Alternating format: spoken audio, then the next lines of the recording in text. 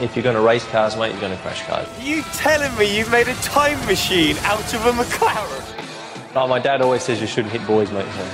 Oh, well, we're not friends. Well, racing, it's life. Anything that happens before or after,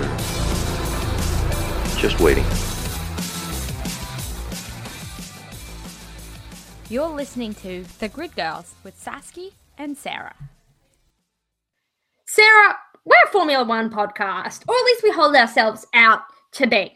And whilst we really should talk about the race in Spain that happened over a week ago now, we both know that's not what we want to start with. We both know there is one thing that we want to talk about. We want to talk about the ladies. Of course we want to talk about the announcement of Grace Motorsports?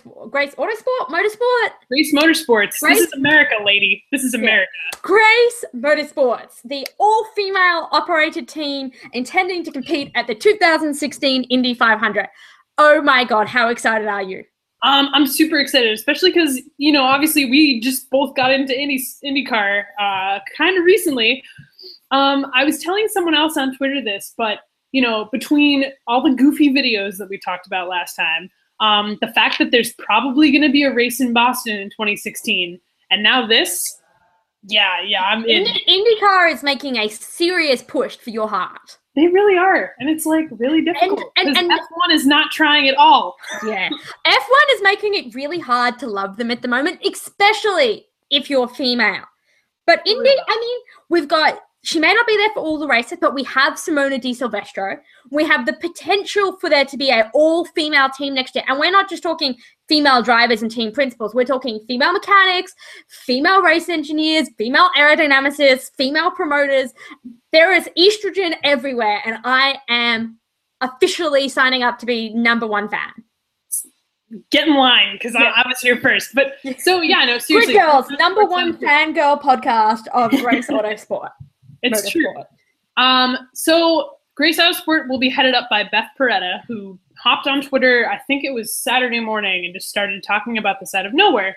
I followed her immediately. She's great. She actually gets on and tweets about sexist stuff that happens in a bunch of different series, including today when Watkins Glen tweeted, the track in New York, tweeted out kind of a sexist video that was talking about, it takes a man's man to drive Watkins Glen, a man's man, like it's a men. Seriously.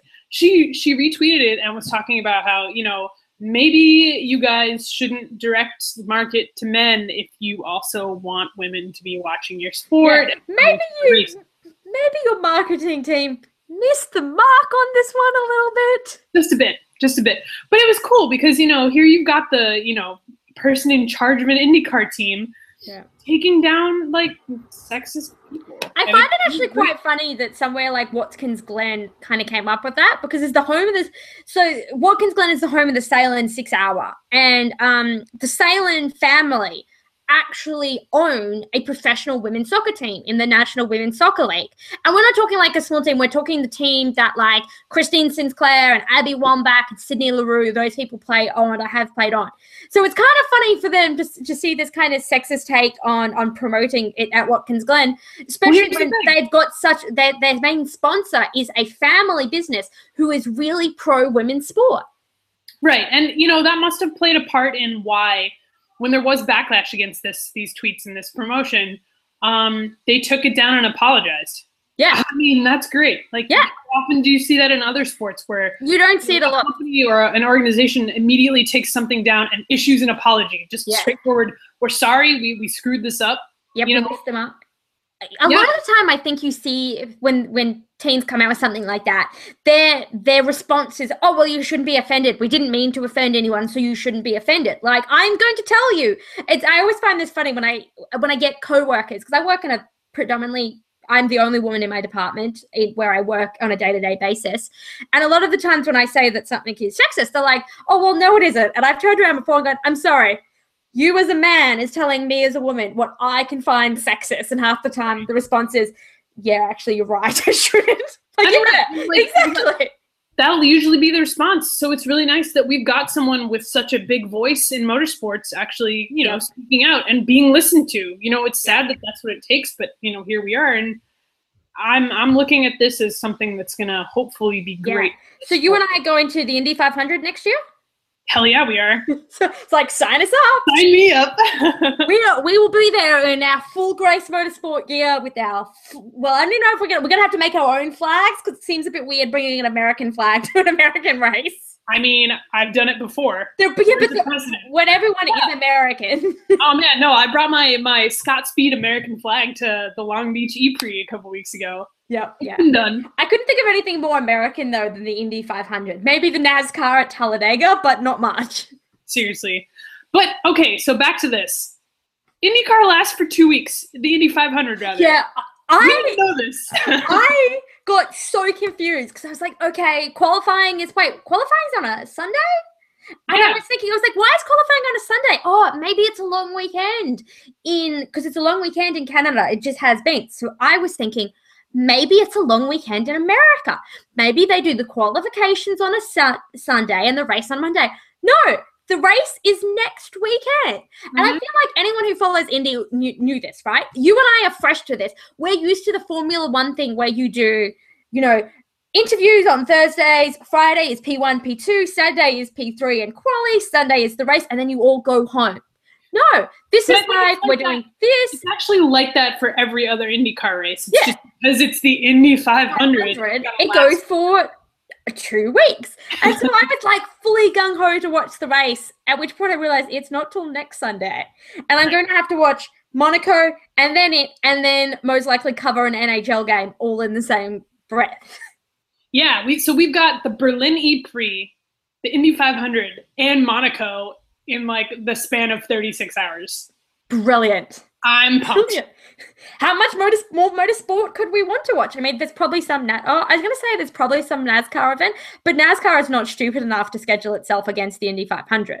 No, also, let's stick to open wheel racing, thanks. Yeah. Look, I've been trying to watch a little bit of NASCAR because often it's on TV, and there's a few up-and-coming girls who are aiming to race in NASCAR beyond Danica Patrick, so I've been trying to follow them and figure out who they are. And then there's like Sarah Fisher and those kind of women who are starting to build teams and things like that. So look, if there is a woman in one of the series, I do my best to try and at least have a passing understanding and follow it a little bit. Yeah, I mean, people Sarah are like, Fisher had a team in IndyCar. I think they stopped, but who drove for them was Joseph Newgarden. Ooh, ooh la la.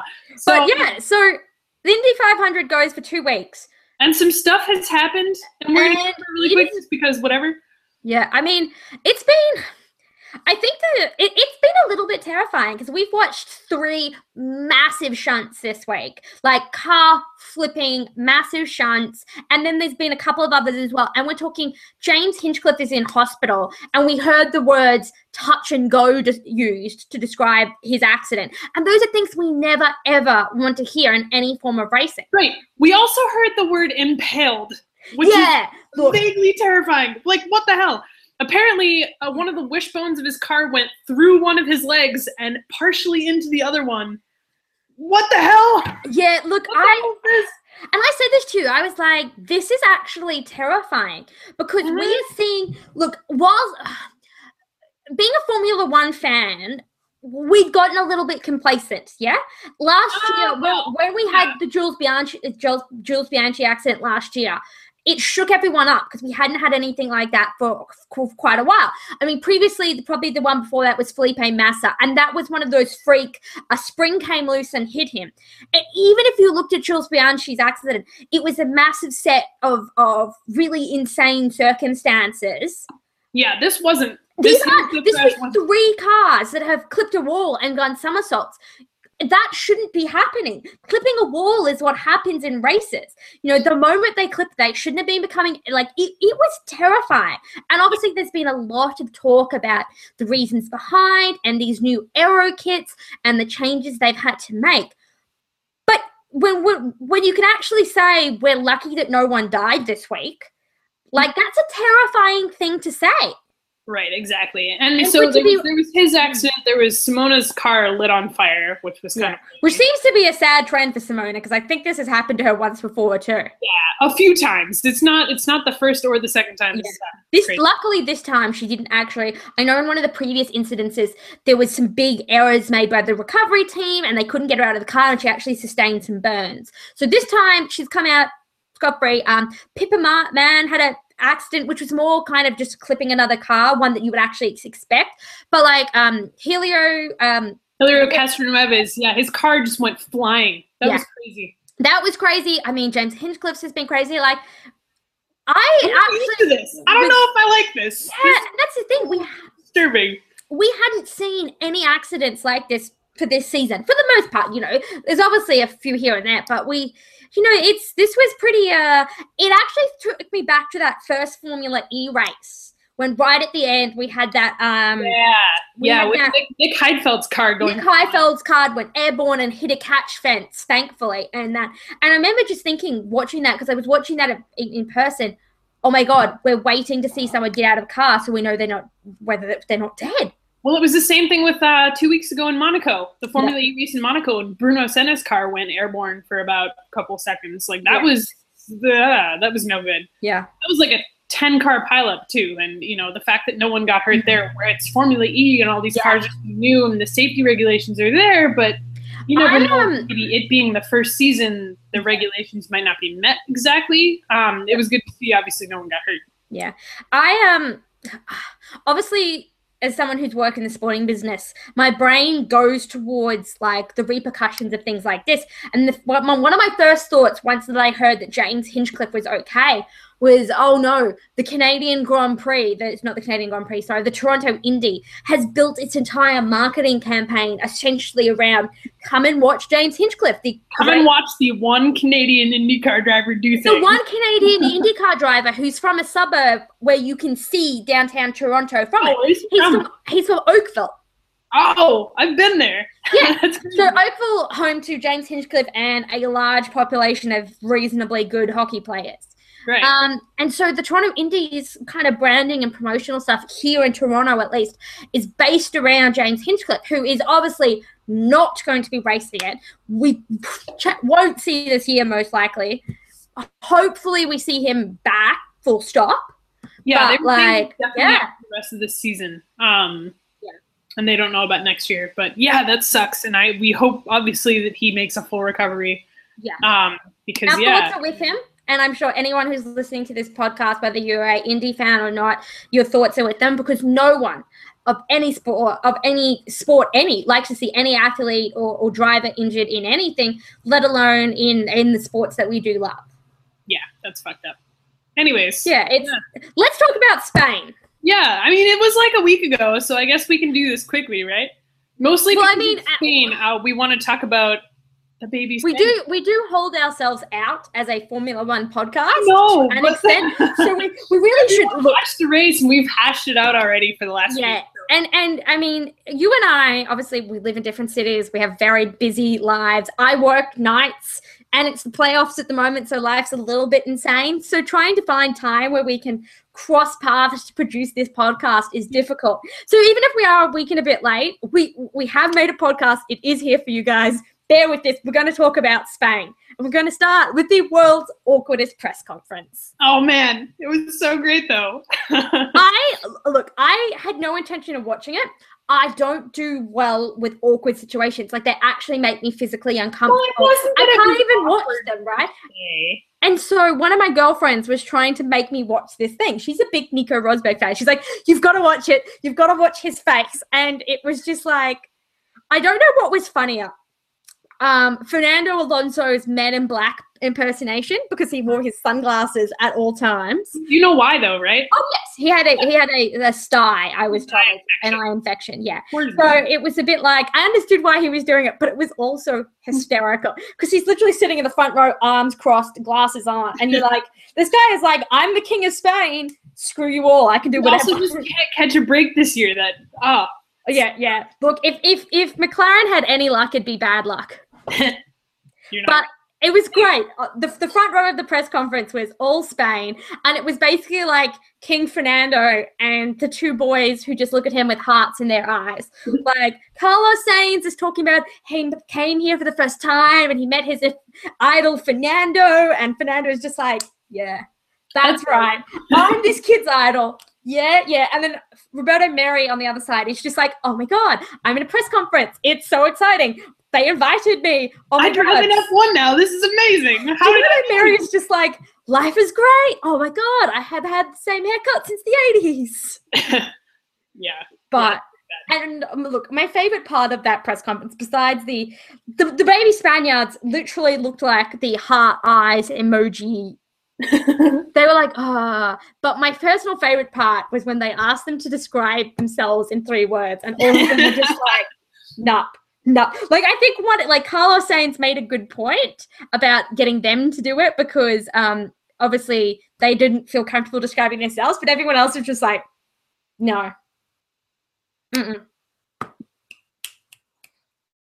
Don't want to do this. Yeah. I don't want to be a part of this. The one other thing I did admire from that press conference is just how Russian Daniel Fiat is. Like, I don't think his facial expression changed for the entire thing. He's sitting there and you were like, I'm not sure if he's listening. I'm not sure if he's bored. I'm not sure if he's actually asleep with his eyes open. Like, what's going on? Yeah, what's going on up here? Like, it was just a wonderful example of stereotypical Russian face. And we know a lot of Russian hockey players. We've seen a lot of it. No, but I'm just saying, Alex Ovechkin does not have Russian face. No, Alex Ovechkin does not have Russian face. He looks Russian, but then the facial expressions happen and it's crazy. No, yeah, he's very... Yeah, you're not wrong.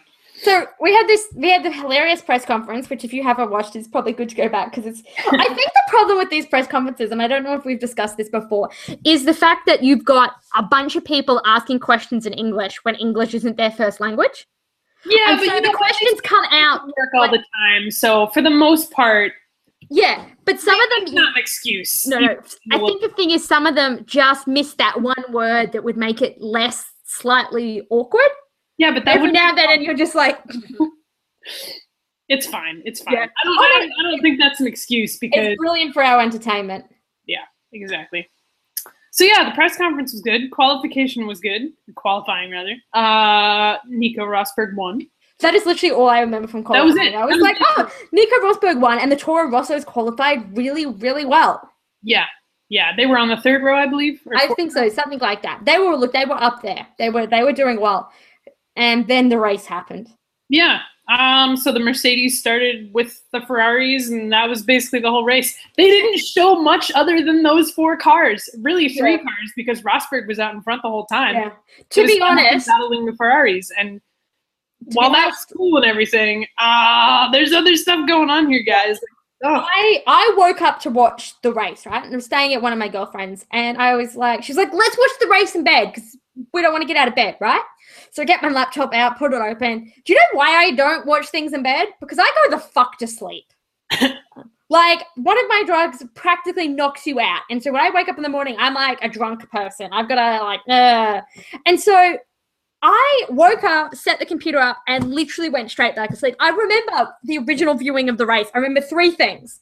I remember the race starting and thinking all the cars have gone, and then the Marushas come into the screen. I remember seeing Nico Hulkenberg miss a corner because my friend is like, Hulk! And I've like jumped up thinking he's just like written a car off, and it turns out he'd just missed a chicane. And I was like, oh. And then I just remember seeing Pastor Maldonado retiring and thinking, your race suit isn't normally that color. Those are the 3 things I remember from the race. The start, Hulkenberg, and Pastor Maldonado wearing gold. I spent most of the race just yelling about Rosberg. Yeah, I think I may have text messaged you at one point and got a message back that just was basically Nico in like a keyboard smash. Yeah, you're not wrong. One of the things that I forgot to mention about this race that I really liked was the Lotus cars ran the Mad Max livery. Yeah. And did you see the promotional cars they brought out to the race too? Oh my God. And you know what? Having seen Mad Max now, I like got really angry that the F1 car isn't in the movie. Spoiler alert, the F1 car isn't in the movie. I don't think you could race an F1 car through the Australian desert. Dude, you could though. That car, it had like tires with spikes on it. There's no way you could I think it's probably a little bit too low to the ground though for sand dunes and things. Maybe. I mean, some of those vehicles they used in the movie were pretty. I love that we're literally discussing the logistics of racing a Formula One car in Mad Max. Well, listen, maybe like Mad Max, big up there on realism. Yeah, you're right. It was so good though. Anyway, I got a message from my brother though that was like, oh my God, there's a Mad Max car and it's Pastor Maldonado's. And I was like, I know, the joke writes itself. Everyone has made that. It's so perfect. It's so perfect. I can't even. He wouldn't even need to use the weapons. He would just, He is the weapon. He is the weapon. Let's be real. Yeah. But I'll go off on Mad Max tangents off this podcast. Come find me if you want to talk about that movie because I'm all over it. Look, I gotta admit, I almost felt bad for Pastor Maldonado because he was doing so well, right? He was doing well, he was driving well, and the drivers were literally like, oh, Pastor is doing really well. He could like get himself some points. And then they're like, oh, but we've said that before, and then he's become pastor and it hasn't worked. And then the next minute you look at it and you drive by and you realize that half his rear wing is gone. I was like, what is going on back here? This doesn't look good. Oh, you fucked up. And we're done. And that's it. Yeah. Goodbye. Yeah, it was really funny. It looked like his rear wing was just like hanging from the middle part. And it looked like an old, like, late 70s with those giant wings that are, like, way high up. And, like, what have you done to this car, buddy? Come on.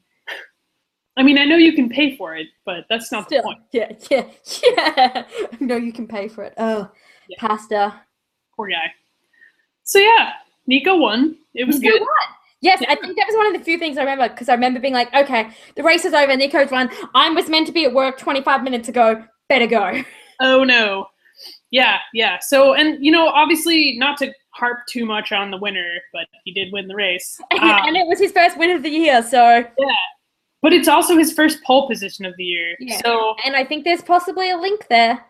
Yeah, and there is. It's not even a thought. I mean, he's been talking about this for a few weeks, that his qualifying act hasn't been as good as it was last year, and that's one of the things he needs to put together. So it'll be interesting to see this week in Monaco. Monaco is a circuit that favors him. He won it last year. And the year before? And the year before. I was thinking that he's won it the last 2 times in a row. It's a bit like Mark Webber in that sense that, the Monaco circuit suits some drivers to a T. Like their driving style, that kind of thing. They love that kind of circuit. It fits them. So, side note here, but, we have this friend, Steve Dangle, who does his own podcast about the Maple Leafs. Yes. Great. If you like hockey, go listen to it if you don't already. I have been listening to the show for the last couple months, and I realized that a certain way into every episode, he mentions the Boston Bruins. And it's starting to come to my attention that you do that with Mark Webber. Like, he's not even an F1 anymore. Well, I think it's also the thing that he's one of the drivers that I know the most about, and I know their history, and I know that Monaco does suit him. Yeah, but someone's going to start talking about how it takes in every episode for you to mention Mark Webber, and it's going to be great, and I can't wait for someone to do it. Now I'm going to make a giant note that says, I'm going to put a note on my screen here that says, you will not talk about Mark Webber. I bet you can't get through a whole podcast without doing it. I bet you I can. All right, let's see next week. It just won't be this podcast. Wait a second. Here's the thing why next week is unfair, because he will be at next week's race. Like, he will legitimately be at that race. Yeah, but he's not racing, so it's fine. So, if he ends up doing podium interviews, and you tell me I can't talk, if he ends up doing podium interviews or appearing on the Sky broadcast, it's fair game. If you don't see him at all, then fair enough. Right.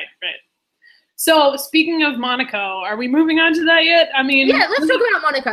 All we've got left to talk about in Spain is like, yay, the Toro Rosso's qualified well, and then fucked up. Look, I felt bad for the Toro Rossos because they had qualified so well, and they were quite good. I think it was they were quite good on the corners, but the moment they got into a straight section of road, they were just like, well, yeah, I mean that's over. The Renault engines are they're okay in qualifying. But then once you have to do the whole race, yeah, and they seemed Toro Rosso seemed even more. They seemed significantly worse in the race this weekend last weekend than they had in previous races, because they'd always been qualifying in kind of that early teens, late kind of P3 kind of section, and then they did really well. I think it was like 5 and 8 or something like that this weekend, and then they got to the actual race, and I was thinking these guys could get some points. You know, these guys could really do well this weekend, and no, not so much. That being said, Carlos Sainz was still the highest finishing Spaniard in the race. Oh my God. It was not a good weekend for, man, that moment. It takes a lot of balls to be a front jackman, doesn't it? Oh my God. A lot of guts to be How can we not talk about this? How did we forget? We don't even have this in our notes. Oh my God. Front jackman at Lotus for man of the race. Like, seriously. I loved the moment when they come back to him and he's sitting there with like the ice pack. With an ice pack on his abdomen and lower bits. And then he realizes he's on the screen and it's just like and everyone around him was like, well, it wasn't just them too. McLaren had some issues. Well, Fernando Alonso's brakes were going and then died just before he got to the box, and that front jackman just jumped out of the way, and you see the jack literally go. Yeah, and so his brakes failed too because his visor tear off got stuck in the How do you have really terrible luck, buddy. So this has happened. I think that happened previously this year. Maybe a visor tear off got stuck in something on someone else. But I remember someone telling a story once about their relationship with their front jackman and being like, yeah, I've hit him like 6 times. I like fractured his shin once. Oh, dear God. Like all of this kind of stuff. And he was like, we've got a really great relationship except for when I nearly run him over. Which is like fair. I wouldn't want to be a front jackman. Yeah. But to stand there and have a Formula One car come at you, particularly if, was it Romain Grosjean who overshot his marks by like you see they have the markers that tell you whether they're 10 centimeters or 20 or 30. Romain Grosjean, you couldn't even see the markers. His car was like a meter down the track. That's where it was supposed to be. Yeah. Everyone's had to pick up and run. So thank goodness everyone was okay. Yeah, everyone survived. Yeah, hopefully that doesn't happen again. That was pretty bad. It was kind of funny though watching the guy, and he gets nailed on, and everyone else is trying to help him jack the car up, and you're just like, well, the fact that he still pretty much did it on his own was kind of amazing. Yeah. Like, props to that guy. Impressive. So that was pretty much it from Spain. That was Spain. We've got Monaco coming up this weekend. The only other thing to come out of last week, which I guess testing in Barcelona. Red Bull continuing their hissy fit about the Renault engines, and I think it was Helmut Marko that came out and said, "Oh, we're not going to keep doing F1 unless Audi comes and helps us out," which is kind of okay. Here's the thing: I think everyone takes anything Helmut Marko says with a little bit of salt. They're like, "Oh, okay, massive boulder of salt." Yeah. Like there's a little bit of okay. Okay, old man, you keep saying what you're saying, I guess. Yeah. But yeah, it will be interesting to see if Audi comes back. I mean, they've been doing so well in the Endurance Championship, so. Yeah, that being said, there is a massive outlay to join Formula One as a constructor, especially. And it's not like they could turn out and be like, oh, we're joining next year. It would be like, okay, we'll be here for 2020. Yeah. Like, it's not a 1-year project to get yourself in. Yeah, I mean, when did Honda figure out that they were going to come back? I think Honda announced maybe 2 years ago. Yeah. So yeah, I mean, but we had testing in Barcelona, and we saw a lot of the young drivers in. I think the most pissed off person in Formula One right now would have to be Kevin Magnussen, because he didn't even get to drive the McLaren at testing. No. They brought in Jenson Button drove for one day, and then they brought in I think it's Oliver Turvey, who is like their 28-year-old like sim test driver as well. And I'm like, if I'm Kevin Magnussen, I'm watching Stoffel Van Dorn win another race, I think. I am like, I'm watching them tell me, oh, you're not competing in this. And I'm like, there's a GIF someone has made of like Kevin Magnussen with his backpack and his like roller suitcase walking towards someone, saying something, turning around and like half sulking out of the Spanish Grand Prix paddock. Like, it's just like the race is done. He's like, bye bitches, I'm going back to Denmark. But he wasn't, because I then saw him in somewhere in Berkshire at the opening of a McLaren automotive.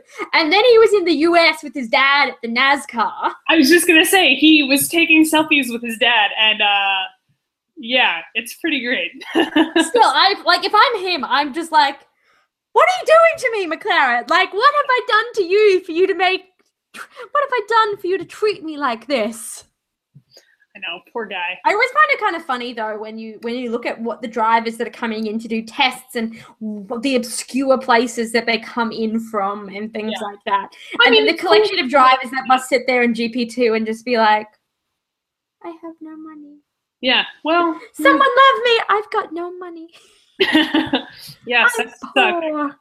I have heard that Magnussen might make the jump to Indycar next year. So, hey, more reasons to go to Indycar. Well, look, there's the thing. I've heard that as well, because the reality is Alonso and Button have got another year after this. So they're through to the end of 2016, pending one of them getting sick of being shit and leaving. But if you're Kevin Magnussen, you are thinking, okay, my eye is on the 2017 ride. Well, I'm not going to race GP2 because Stoffel's racing GP2, though if he wins it this year, he won't be able to race it next year. I need to race. I need to be actually competitively racing if I want a chance of that seat back.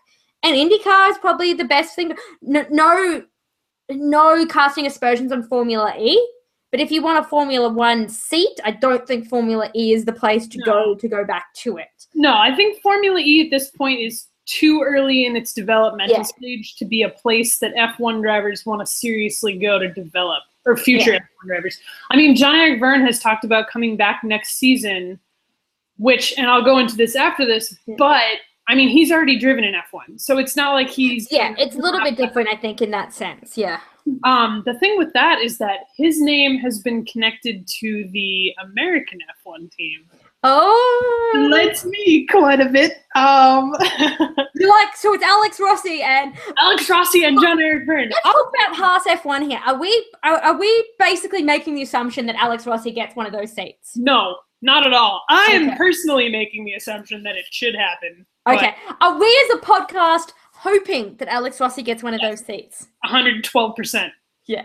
Yes, absolutely. I feel the fact that Haas have said Danica Patrick isn't out of the question. I like that. I like that, but I think when they start talking about putting Danica Patrick in one of those seats, that you realize that their strategy is definitely to have one American driver. Yeah. And whether that be Danica Patrick or Alex Rossi. Is that GoDaddy, which is her major sponsor, already announced that they're not going to do NASCAR next year. Yeah. So she's lost her main sponsor at NASCAR. Look, I reckon if Danica Patrick wants to race NASCAR next year, she probably won't have that much of a hard time finding a sponsor. No.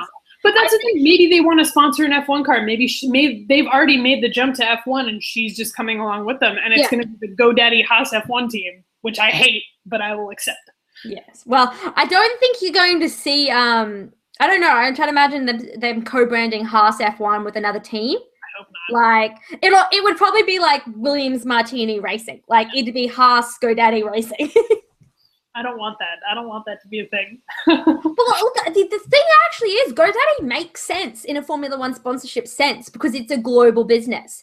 GoDaddy is global. You look at Martini, it's global. Yeah, they sell their products all over the world. Like, and you look at those teams that kind of come in. You've got to think you got to have a lot of money and you got to have a name that people like recognize globally. Red Bull, all of those kind of things. So yeah, interesting. So, they said we'd know by like what, September. Yeah. Okay. So we'll know by the U.S. Grand Prix, which just Of course. warms the cockles of my heart. They'll announce it before the US Grand Prix and then bring them along to the US Grand Prix to meet Oh my the God, public. can you imagine? Can you imagine? I'm gonna have to sedate you. Yeah, I have to that's put you on a leash. Grand Prix podcast is me exploding fireworks of red, white, and blue all over. Well, look, I'm thinking I'm probably coming down for the race. So good. it's going to be me putting a leash on you so you're going to try and climb America. something. She'll be like, America, calm down, girl. I can't though. Everything is great. Everything is wonderful. Can it be 2016 now? Look, everything is awesome when you're part of a team. Indycar in 2016 in Boston. The American F1 team, just Formula E having engines that they can modify instead of just using the flat Renault ones. Everything is going to be great. Grace Motorsports. Grace Autosport. Just give me this. Give me all the things. So let's segue on from all of the America and talk about what the F1 strategy. So the F1 strategy group got together to figure out how they can fix Formula One. What they came up with was a bunch of rule changes that will not fix Formula One because, yeah. Listen, what Formula One needs to do is make races cheaper and engage better with the fans, not fucking bring back refueling and Formula One needs to make the cars as fast as they previously were. They need to market themselves better to the general fan base, and they need to make it actually affordable for families to attend races. Right, that's not hard. None of those things are difficult to come up with, and yet Bernie Ecclestone comes out here and says we need refueling again. Yeah, see, here's the thing. If we're going to refueling, does that mean we are getting rid of the 100-kilo fuel allowance, or are we just going to give them 50 kilos at a time? The justification behind it is that the car will be lighter? No. They want pit stops to be longer so that strategy gets screwed up. Yeah, okay. Yeah. Okay, then. They're punishing people for getting good at things, basically. Yeah, pretty much. But look, I don't know, refueling. I feel like people only like refueling because I feel the people who like refueling are the people who also like bonfires and buildings burning down. Shiny things. And I'm a big fan of shiny things, but I don't think we need refueling. I think it's on itself. Especially where, F1 wants to market itself as being at the forefront of technology. Well, going back to guzzling as much fuel as possible is not the way to do that. And you know who we should ask? Let's ask Jos Verstappen how he feels about refueling. Yeah, right? Seriously. Yeah. Hey, Max, what is your dad's opinion on refueling? Oh, that it hurts to be sitting in a car while it's entirely on fire? Yeah, thought so. Yeah, for real. Jeez. So that's dumb. And they want to make the cars 30 to 50 kilos lighter. And they say that this will not affect drivers. But somewhere Nico Hulkenberg is hearing this and crying in a corner because he hasn't eaten for a year. Somewhere Nico Hulkenberg is signing his contract to go drive at WEC for the whole year because he's at a minimum, motherfuckers. He's not getting into any better positioning here. He's maybe. Can we not talk about Nico Hulkenberg's career? It just makes me so sad. I hate it. I hate everything about it, and I love him to pieces. And it sucks because he's a good driver. Yeah. And he's going to be like.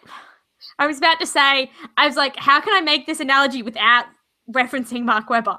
But it's going to be like, it's going to be like the first 6 years of his career, and then it just stops. He never gets to that part where he ends up at Red Bull, and they're not terrible. It's just like mediocre, potential. It's like, I remember watching a race from 2005 maybe, and they thought he was going to win the race, and then he doesn't, and they're like, oh, he deserves to win one. And they're like, yeah, he does. 4.5 years from now. Oh, jeez. Yeah.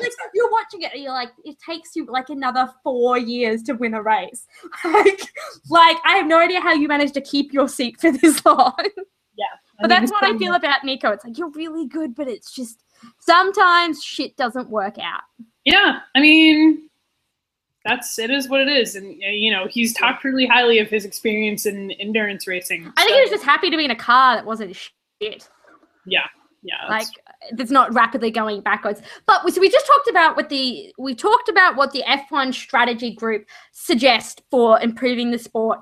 Now, the Grand Prix Drivers Association have decided that they want to better understand what fans want and try and figure out ways that they can improve the experience for Formula One fans. Yep. Guys, it's called social media. Yeah, no kidding. But it's really easy. Formula E is so good at it. Come on. Call me. I do it for a living. Okay. Yeah. The GPDA have decided to run a survey of fans at a race to see what they want. But they've chosen Monaco. Okay, here's the thing, though. I think it's going to be an online survey, and if they're promoting it around Monaco, an online survey around the most popular race of the year is actually a really good call. Yeah, if they're promoting it through kind of, I guess, online rather than in person, I just had this sudden, with how they were saying it, I just had this sudden image of someone with a clipboard walking around Monaco. And I was just like, Monaco fans are there because they can afford most of them, not all of them, but a large portion of the fan base are there is because they have lots of money. Right. And I feel like these guys understand that. Like, yeah, you want to hope so. They live in Monaco half. They live in Monaco and they experience the fans at all the different races. Yeah. I can't imagine they would pick Monaco as one to just go out and clipboard survey fans. Because it is the possibly worst place you could do it. Especially because on the flip side, doing it online during Monaco is a great idea because everyone's paying attention. Yeah. You know? Yeah. So, yeah, Monaco's this week. It's a good time. Yeah. Who do we think's going to win? Who do we think's gonna win, or whoever qualifies first? Which Mercedes driver is gonna win this weekend? Which Mercedes driver? True. Yeah, you're right. I'm hoping it's Rosberg. It's supposed to rain this weekend. I like a wet race. A wet race around Monaco is kind of a scary idea though, because Monaco is intense. Although, you know what? To be fair, it's less of a scary idea than at some of the other tracks because they have to they can't get the cars off the circuit unless. You know, the other cars going really slow because the streets are so narrow. Yeah. There's a lot more. Yeah. I mean, I'm looking forward to it. I love Monaco. It's probably my favorite race of the year. It's a boring ass race, but like it's pretty. Yeah, I love that. Yeah, I was thinking about that the other day. I was like, what is the most typically exciting race of the year? And I just couldn't think of one. I think maybe Spa. Yeah. Spa's pretty good. I like Spa. Canada's probably my favorite too. Yeah, you're right. Canada's pretty great. But I'm really looking forward to it. Think of 2011 when Vettel spun out at the I think I might have to go watch that race again. Oh, it's about time. We should really make it one of our chosen races if we do like a throwback podcast. Yeah. We're going to talk about the 2011 Grand Prix like it just happened. We can do that or maybe in the summer break. Yeah, maybe in the summer break. Wait. Oh, wait. Wait. I'm in Europe for the entirety of the summer break. Yeah. Well, maybe the winter break then. Yeah. We'll need something to keep us going between the seasons because we got really bored last year. That's true. And we weren't even producing a podcast. Summer break. Well, like, how long are you gone for? Can we do like a mid-summer podcast where we just talk about all the dumb adventures we've gone on? Of course. Yeah. I leave for Europe on the July 2nd. I'm going to Dublin. You'll be at Silverstone by that point. I will. I was thinking of coming over for Silverstone, but then I was kind of like... It's expensive and there's going to be a million people there and it's going to suck. Exactly, right? So I'm going to go to... So I'm coming back like first week of September, and so I'm kind of finishing a lot of my trip. I'm going to go to Spa. I debated going over to Hungary for the Hungarian Grand Prix, but I was kind of like, you know what? I'll do Spa. Spa can be my first race. It'll be the end of my trip. Yada, yada, yada. I just got to find someone who is camping. So if you know anyone who is camping at Spa and wants some company in the form of me, wow, that sounded way more exciting than it actually is. Just kidding. Yeah, I was like, whoa, that sounded really suspect. But anyway, if you know anyone who needs a camping buddy, you can find me on Twitter at Saskia Stewart because I need a camping buddy for Spa. Yeah. But yeah, so I'm going to be hitting up. I know you're doing the Austrian Grand Prix, the testing, and then Silverstone, as well as a E-Prix race. Yep, the 2 E-Prix races in London. 2 E-Prix races in London. Yeah, that's going to be crazy too because I didn't realize there's GP3 and GP2 at Austria. Yep, same as Spa. GP2, I think there's also GP3 in Silverstone. Maybe not. There might just be GP2. So, can you kidnap Mitch Evans for me? No. Damn it. I'll be at 7 races. Yeah. Of course, 2.5 weeks. And I'm also going to Canada. Yeah, GP2 and GP3 actually have 2 races each. Oh my God! So like 9 races. Yeah, What is so happening? GP2 and GP3 have a feature race and then a sprint race. Feature is I watched it the other weekend. Yeah, I watch a lot of GP2. I like it. And GP3. It's not bad. It's not bad. GP2 is always the GP2. I think is after the qualifying normally on the Saturday, and then it's before the race on the Sunday. Yeah. I got to get up at like. Yeah, they don't have any of that stuff in Canada. They have like Formula 1500 or something like that. It's interesting. Formula 1600. Oh 1600. no. Yeah. I mean, the cars look really cool. It's kind of neat to watch. It sounds great. I think the engines are still V8s, so it's, the loudest race of the weekend is the race 2 hours before the real race. But yeah, I was thinking if it was the Formula 1600, it was won by a Norwegian girl last year who's now not covering. I think she's in the Road to Indy kind of series. So like feeder series to go into Indy Lights.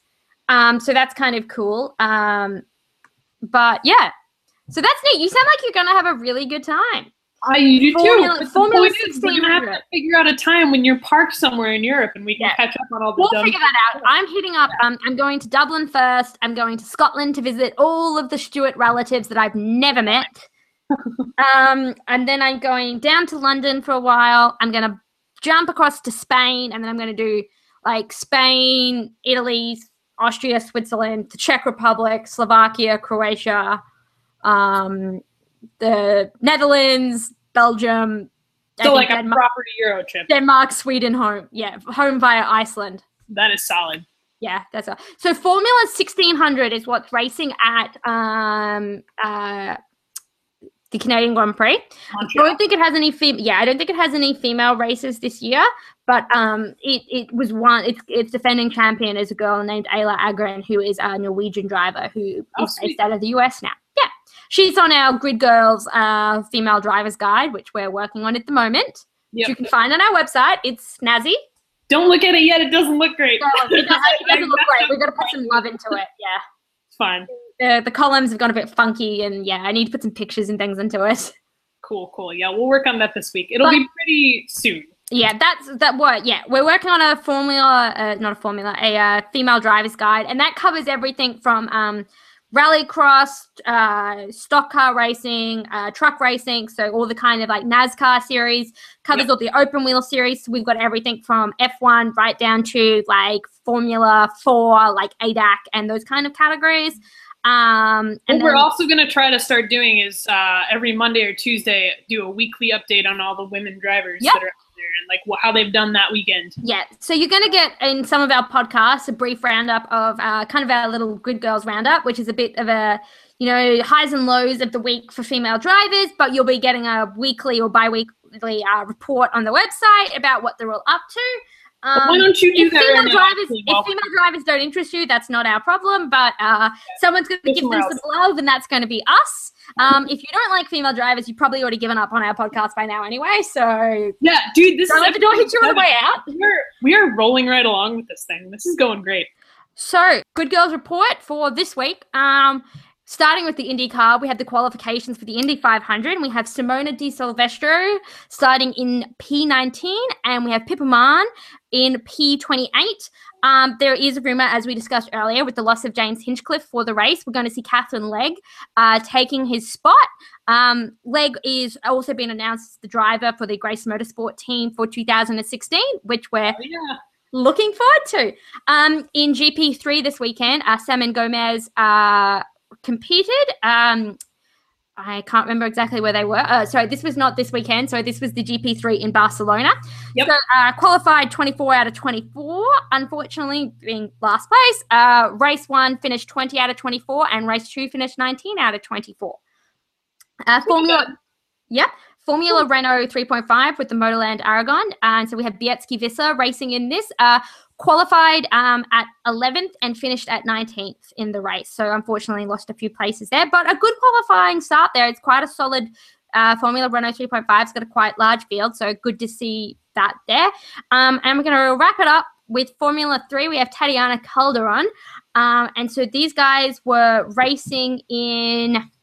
remember where they were racing. They're in Pau this weekend. Oh yeah, it's the Grand Prix of Pau. Grand Prix of Pau. 3 races. First race, she finished 17th out of 32. Second race, 19th out of 32. And unfortunately, race 3, she got a DNS. So she didn't start the third race, but, consistently good performances in the first 2 races there. Yeah, it's not bad. Midfield. So that's our little wrap up. They'll probably be a bit longer in the future when I've actually managed to get everyone in and figure out where everyone is. It's a bit all over the place at the moment, but we'll get there. We'll get there. Yeah, this is a work in progress. We've got it. Yeah. So. Well, I think that about wraps us up for this week. Yeah. Hopefully we'll get back to you a little bit sooner next week, but we've both got, oh my God, hectic weekends with work and family and all those things. It is a long weekend in America though, so you can spend Monday watching car races. For having your long weekend last week. Oh, I didn't have a long weekend. I worked all weekend. Well, yeah. People are like, it's a long weekend. And I was like, really? Because I'm pretty sure I just did like 21 hours. Well, that sounds like a you problem, Sasky. It sounds like a playoff problem. Yeah, that's true. But yeah, no, we'll try to get this done earlier next week, especially where we've got to start getting ready for Canada. Really, I've got to start getting ready for Canada. I have no idea what I'm bringing or anything. So I've got to start getting ready for, I think I've got to go to Buffalo or somewhere I've got to go to a player combine and I got to go to the Cup finals and then potentially I have to go to Vegas. I don't know. I'd be like, oh my God, my life is so hard. I've got to go to Vegas. For you. Yeah. I have no idea though. No one can tell me anything. So I've got like 26 places I want to be and no idea. And the Women's World Cup starts in like 2 weeks and I'm getting old in a week and a bit. So yeah. Yeah. But we'll do our best. We'll do our best. Yeah. So I guess for another week or another round, I'm Saskia Stewart. And I'm Sarah Connors. Thanks for listening. You can find us on Twitter. I'm Sarah Connors, and she's Saskia Stewart. Easy enough. And I guess we'll see you at the next race. Hell yeah.